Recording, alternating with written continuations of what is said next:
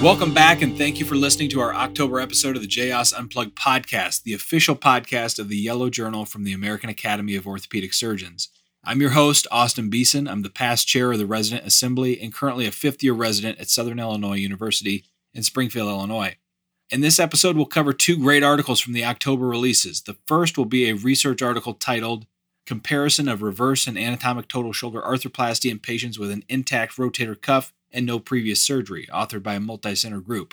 This is a really well-done study looking to compare anatomic to reverse total shoulder arthroplasty on a level playing field by carefully matching cohorts to make a fair comparison.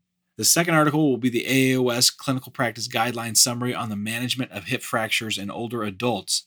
This updated CPG has some important updates from the previous report last published in 2014 in regard to cementing, choice of total hip arthroplasty versus hemiarthroplasty, and TXA use, among others. The recommendations are based on a comprehensive literature review and are beneficial for anyone treating hip fractures. With that said, let's jump right in. The first summary is of a research article titled Comparison of Reverse and Anatomic Total Shoulder Arthroplasty in Patients with an Intact Rotator Cuff and No Previous Surgery. This was a multi-center study with authors from the Medical University of South Carolina, Mayo Clinic Jacksonville, Bordeaux, France, the University of Florida, NYU. This was a really nice study that looked to compare reverse and anatomic total shoulder arthroplasty head-to-head on an even playing field. And by that I mean they were limiting the indications for these procedures to patients with an intact rotator cuff and no previous surgery. So by way of background, anatomic and reverse total shoulder arthroplasty are the standard of care for various end-stage degenerative conditions of the glenohumeral joint. Both procedures have increased in incidence, but this increase has been more dramatic for reverse total shoulder arthroplasty, especially over the period of 2011 to 2014 when it increased by 66%. In line with that, there's a large and growing list of indications for total shoulder arthroplasty, suggesting that the number of these, especially reverses, performed annually is only going to continue to increase. There are distinct differences in indications for the two designs. Currently, anatomics are used in the treatment of inflammatory arthropathies, osteonecrosis, and primary OA. However, since the FDA approval in 2003 for the treatment of rotator cuff arthropathy in older patients, reverse total shoulder arthroplasty has become the mainstay of treatment for an increasing number of indications, of which those include rotator cuff tear arthropathy, OA with significant glenoid deformity and/or bone loss, proximal humerus fractures, and revision of failed shoulder arthroplasty, among others. Previous studies have shown similar improvements in range of motion and functionality postoperatively when comparing anatomic to reverse total shoulder arthroplasty, and similar studies have found similar improvements in pain levels postoperatively between the two groups. This current study used a large multinational multi-center database that included patients receiving a single total shoulder arthroplasty system undergoing both anatomic or reverse total shoulder arthroplasty. And the purpose of this study is to compare the clinical and radiographic outcomes of primary anatomic total shoulder arthroplasty and primary reverse total shoulder arthroplasty in patients diagnosed with osteoarthritis with an intact rotator cuff who have had no previous surgery to the shoulder using a single platform total shoulder arthroplasty system with a minimum follow-up of 2 years. So all the patients included in this study underwent primary TSA for osteoarthritis with an intact cuff and had no history of previous shoulder surgery. Exclusion criteria included previous shoulder surgery, fracture, non-OA diagnosis, or follow-up less than 2 years.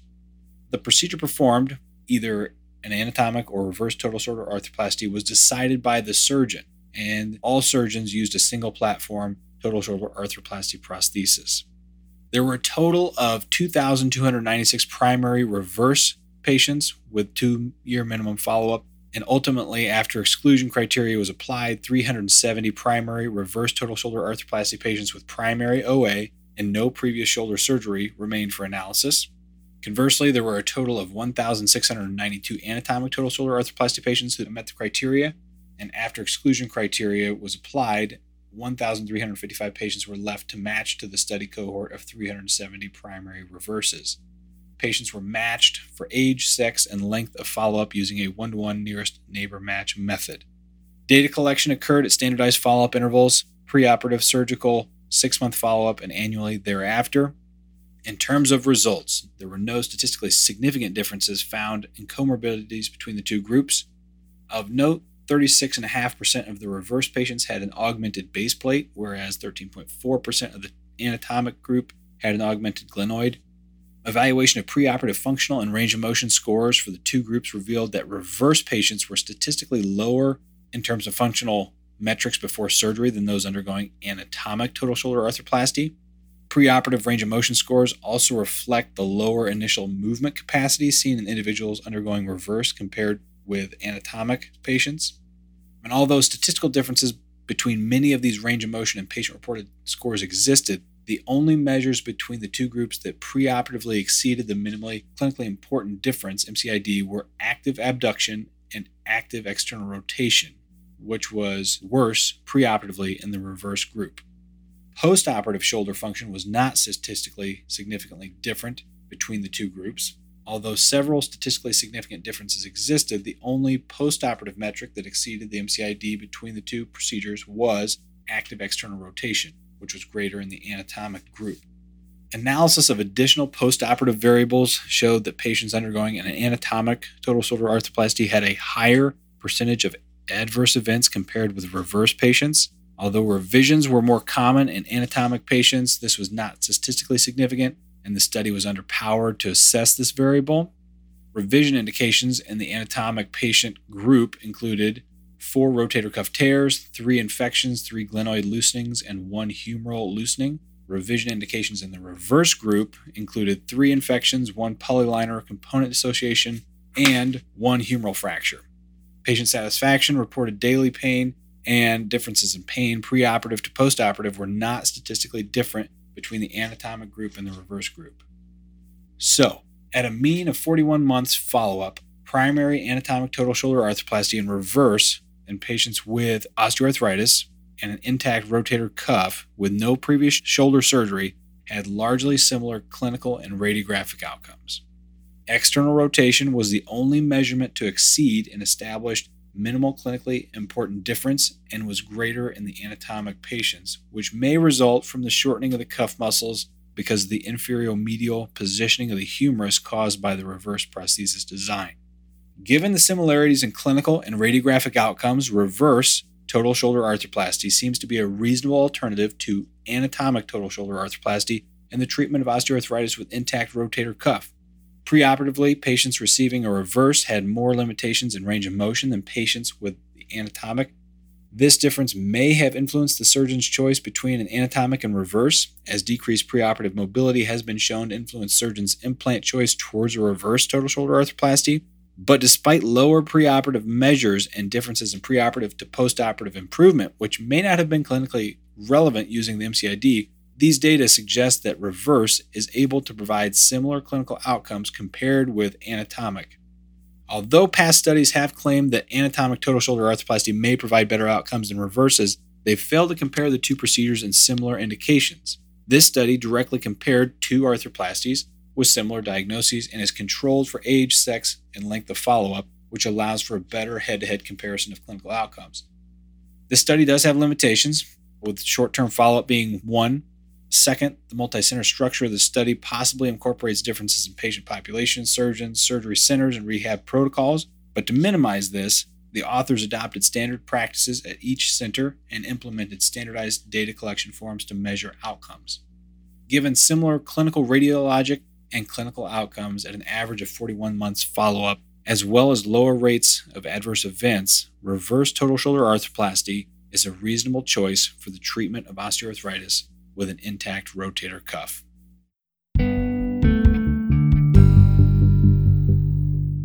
The second article that we're going to review is the AAOS Clinical Practice Guideline Summary for the management of hip fractures in older adults. Fragility hip fractures are a major public health problem with a notable effect on quality of life for patients and their families. This clinical practice guideline serves as current evidence-based practice guidelines for orthopedic surgeons in the management of this common fracture and is based on the systematic review of published studies examining the surgical treatment of hip fractures in adults aged 55 years and older. The lower age limit for the patient population was set at 55 years, but was also required to have a median age of 65 years. This guideline contains 16 recommendations and 3 options to assist orthopedic surgeons and all qualified physicians managing patients older than 55 years of age with hip fractures based on the best current available evidence. The American Academy of Orthopedic Surgeons and various societies worked together to develop this CPG, which was approved by the AAOS Board of Directors in December 2021. Geriatric hip fractures are associated with excess short-term and long-term all-cause mortality in both sexes, with mortality in the first year 3 times higher than expected in the general geriatric population. The CPG was created based on an exhaustive literature search involving over 8,600 abstracts and more than 1,800 full-text articles for full review. Strength of recommendation was assigned based on the quality of the supporting evidence while taking into account the quality, quantity, and the trade-offs between benefits and harms of a treatment, the magnitude of a treatment's effect, and whether there were data on critical outcomes. The CPG represents an update to many of the previous recommendations published in the prior 2014 guidelines. There are several major changes or new recommendations in the updated CPG compared with the original 2014 guidance. The recommendation on surgical timing was changed to favor surgery within 48 hours to within 24 to 48 hours of hospital admission. In 2014, moderate evidence supported that hip fracture surgery within 48 hours of admission was associated with better outcomes. Since 2014, several publications support improved outcomes for surgery within 24 to 48 hours. Data from high-volume centers with dedicated hip fracture programs showed improved outcomes with surgery within 24 hours. However, the work group thought that the recommendation of 24 to 48 hours was more appropriate given the variation in resources at different facilities. Ideally, the time to surgery for a hip fracture patient is as soon as safely possible at a given facility and with a given surgical team. The recommendation regarding the surgical approach for arthroplasty treatment has been updated as well.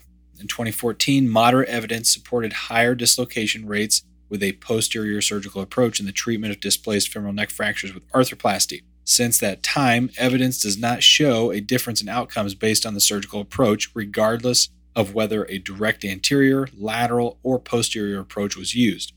The CPG workgroup noted that there were few studies on the direct anterior approach in hip fracture care. However, current evidence does not support the superiority of one surgical approach over another.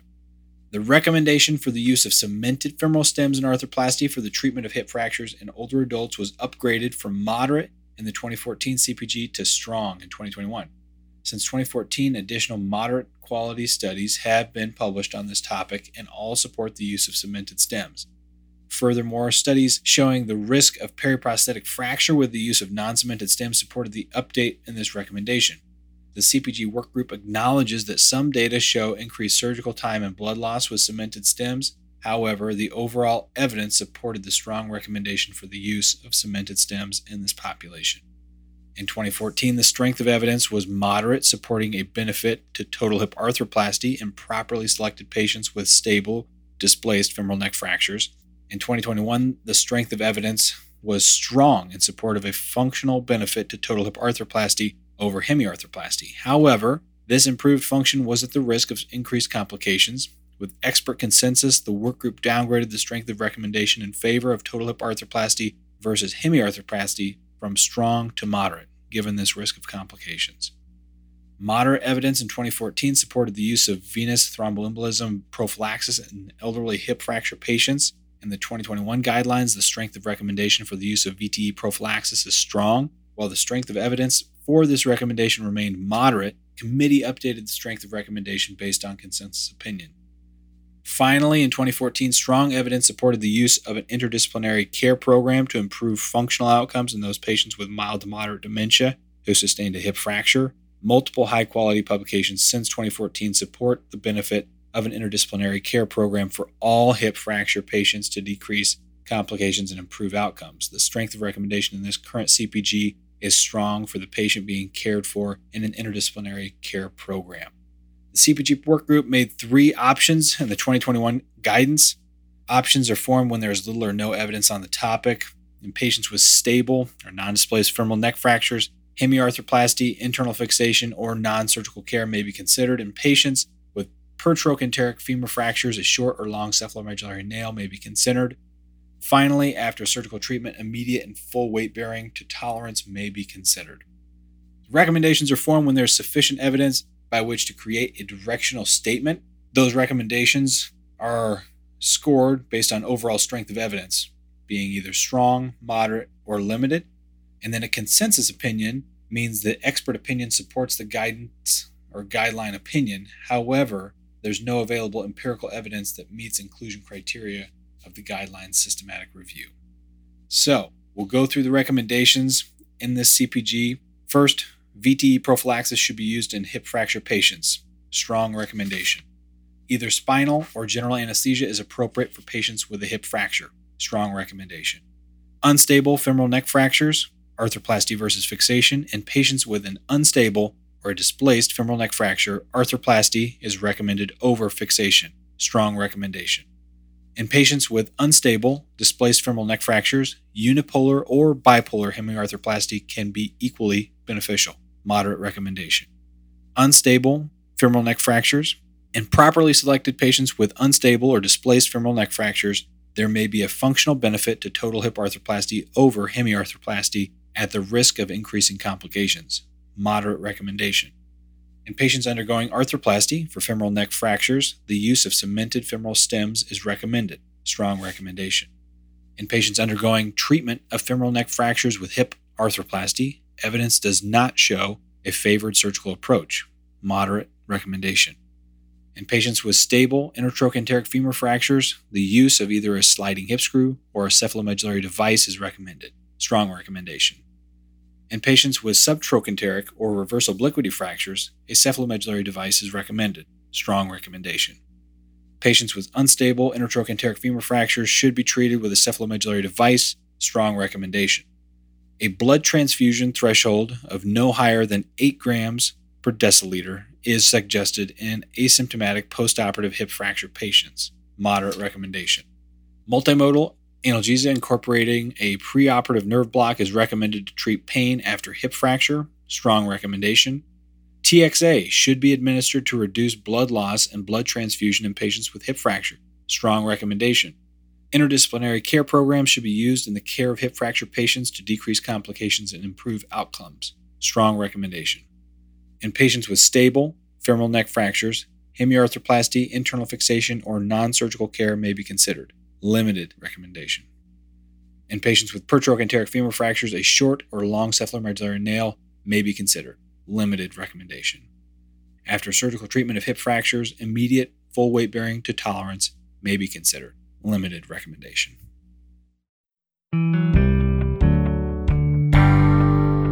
Well, that's a wrap for our October episode of the JAOS Unplugged podcast. Thank you all for listening in. I hope you learned something. Enjoy the issues, keep up the good work, and until next time, be well.